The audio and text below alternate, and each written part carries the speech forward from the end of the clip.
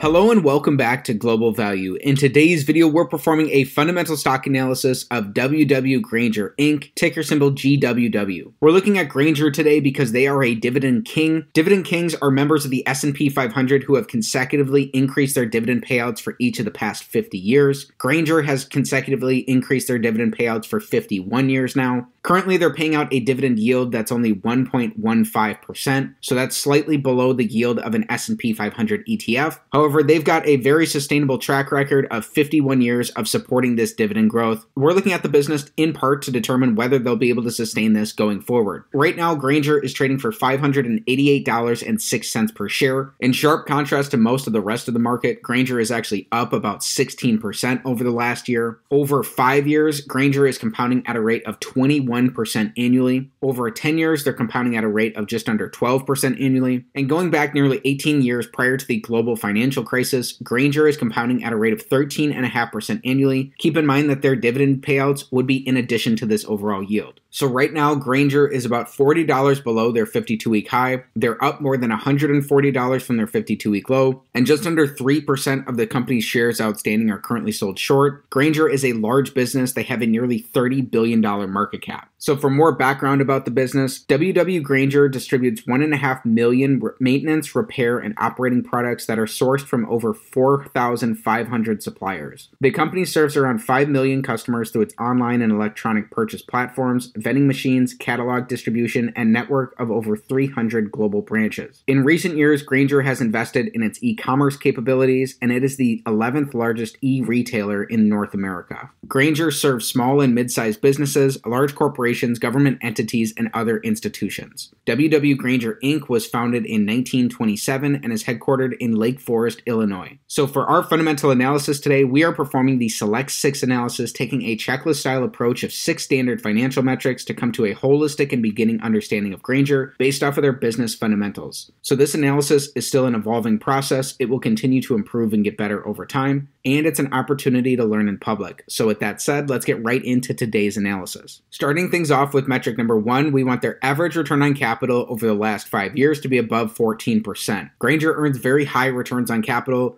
Over this period, they've never gotten below 26% returns on capital. And in fact, over their last 12 months, they've also earned about 39% returns on capital. Averaged out, Grainger's earning just under 30% returns on capital. So that's more than twice as good as that 14% benchmark we were looking for. So this is a massive check to start off on metric number 1. The reason we're looking for that 14% benchmark is twofold. The average publicly listed business earns about a 7% return on capital, and over the long run, over the course of decades, a stock is likely to return approximately what its underlying business returns, and these business returns are captured here by return on capital. So by looking for 14%, we could potentially build in some margin of safety for ourselves based off the overall quality of the business being about twice as good as average. In the case of Grainger, they're earning returns that are about 4 times better than that of average. Again, a massive check to start off on metric number 1. Next up, for metric number 2, here we're taking a high-level overview of the growth of the business. So we're looking for revenue growth, net income growth, and free cash flow growth over the last 5 years. This metric is all or nothing in nature. Either all 3 of these are going to be up for this to be a check, or if even one of them is down, this entire metric will be an X. We'll also be including their last 12 months worth of numbers in our calculations here. So starting with their revenues, over this time, Grainger has grown their revenues by about 42%. They've experienced pretty stable revenue growth throughout this period. Their earnings have more than doubled, and their free cash flows are up just slightly. They're up about 12% over the last 5 years. Overall, Grainger's business is growing. This is another check on metric number 2. Next up, for metric number 3, here we're taking the perspective of an individual shareholder in the business by looking at Grainger on a per-share basis. So we're looking for earnings per share growth over the last 5 years. In our previous metric, we learned that their earnings are up more than double over this time frame. However, earnings are just the numerator in this earnings per share equation. So we also want to take a look at what the denominator has done, whether they've increased their shares outstanding or decreased those shares outstanding. For Grainger, fortunately for shareholders, they've decreased their shares outstanding over this period. Grainger has bought back about 12% of their shares, which again is fantastic for existing shareholders because when you purchase a share of stock, what you're really buying is a fractional ownership percentage in that underlying business. So when a business buys back shares and decreases the amount of stock that they have outstanding, they're increasing your ownership percentage in the business, which is ultimately going to increase the percentage of the business's profits that you're entitled to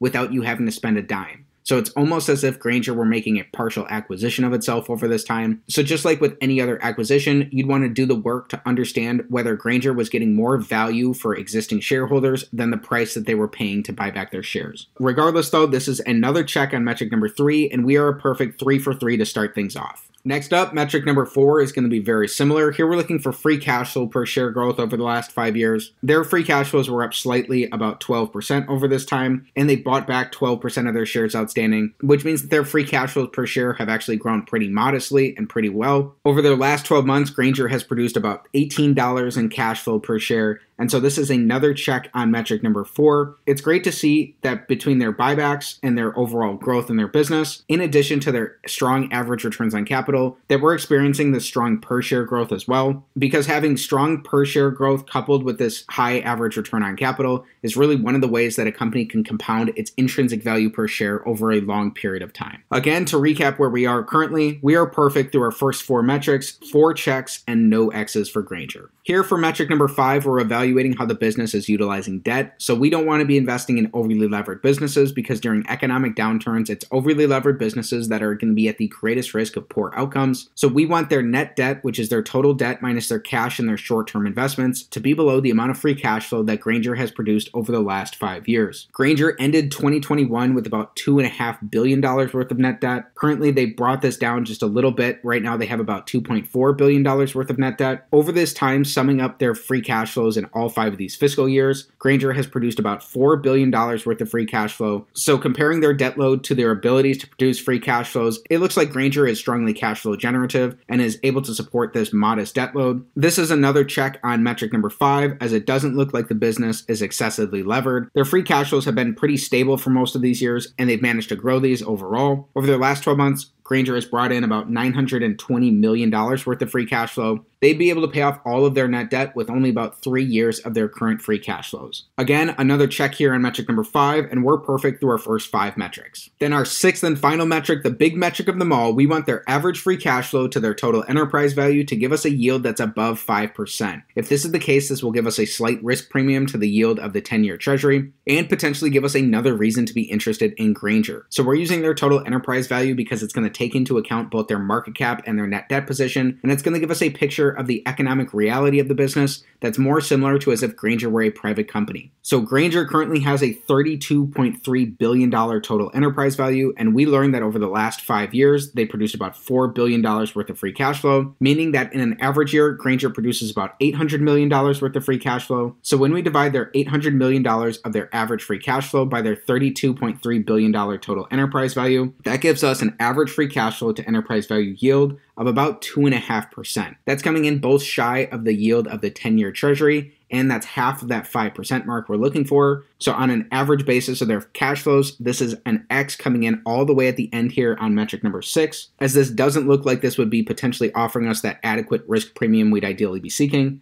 To get a current free cash flow to enterprise value yield for the business, over their last 12 months, we learned that Grainger has produced $920 million worth of free cash flow. So when we divide that $920 million of their last 12 months of free cash flow by their $32.3 billion total enterprise value, that gives us a 2.8% current free cash flow to enterprise value yield. So again, coming in below the yield of the 10-year treasury and far below that 5% mark as well. These select 6 metrics are simple, but when combined together, they are very powerful. Just because this is an X here doesn't mean that you're going to toss out Grainger in its entirety. It just looks like some of the high quality nature of the business that we learned about in some of these other metrics may be getting appropriately appreciated by the market currently. Then as a bonus, the main reason we're looking at Grainger today is because they are a dividend king. Again, they've consecutively increased their dividends for each of the past 51 years, and right now they're paying out a modest dividend yield of only 1.1%. So here we're looking at Grainger's dividend profile. So people make mistakes all the time by blindly chasing dividend yield or dividend track records. Instead, it's important to stop and look at the underlying fundamentals of a business to determine whether or not that dividend is going to be potentially healthy and in good shape going forward. We want a business to be able to support their dividends with either their earnings or their cash flows, depending on the type of business. And so for Grainger, we want their dividends to be well supported by their cash flows. That was the case in all 5 of these years. Grainger has never paid out more than 50% of their cash flows as dividends in in any of these years, and it looks like they have a large margin to be able to comfortably support a sustainably growing dividend. It would seem like Grainger's abilities to keep increasing their dividend would be well supported into the future. Then everything we've discussed so far is important, but there's something missing that in my opinion is the main reason to analyze Grainger, which takes us on to using a discounted cash flow model to come to a potential fair value for Grainger. A discounted cash flow model is just like any other model in any other discipline. Its outputs are going to be sensitive to its inputs.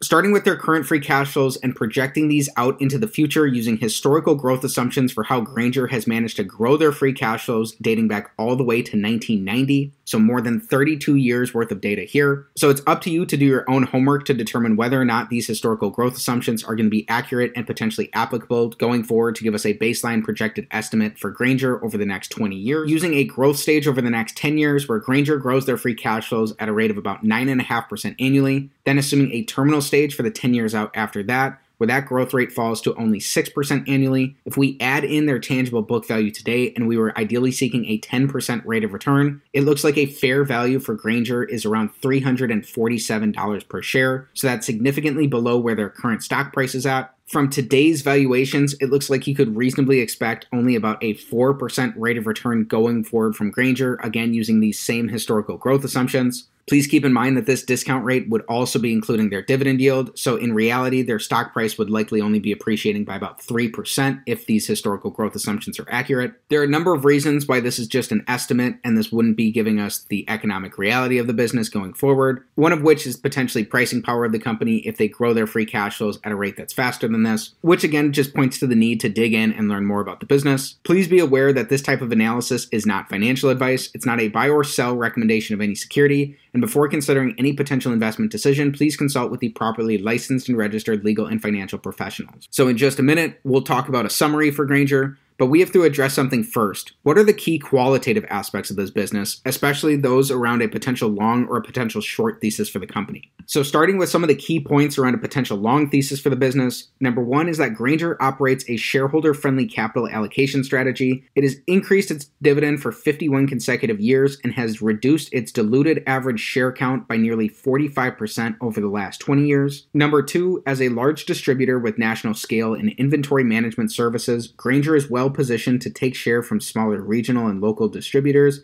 as customers consolidate their MRO spending. And number three, with a more sensible, transparent pricing model, Grainger should continue to gain share with existing customers and win higher margin mid-sized accounts. Then for the key points around a potential short thesis for the company, number one is a growing concentration of large customers, which are more likely to negotiate prices, could be a headwind to gross margins. Number two, Grainger is investing in its endless assortment business, which potentially goes head-to-head with e-retailers like Amazon Business. And number three, Amazon Business could disrupt the industrial distribution industry, taking margin share and pressuring Grainger's margins. So hopefully that offers a balanced perspective around some of the long and the potential short thesis for the company. Now let's jump into our summary. So in summary, Grainger checks the box on 5 out of 6 of our metrics. They're earning very high average returns on capital of nearly 30%. They've experienced growth across the board in their business, growing their revenues, earnings, and free cash flows over the last 5 years. They've also bought back 12% of their shares outstanding over this time. We also learned that relative to the cash flows the business is producing, it looks like they're using a reasonable amount of debt in their business, and that they'd be potentially able to pay off all of that debt with only 3 years worth of their current free cash flows. Our only X today came all the way at the end of our analysis for Grainger, where both on a current and an average basis, their free cash flows compared to their enterprise value were below the yield of the 10-year treasury and below the 5%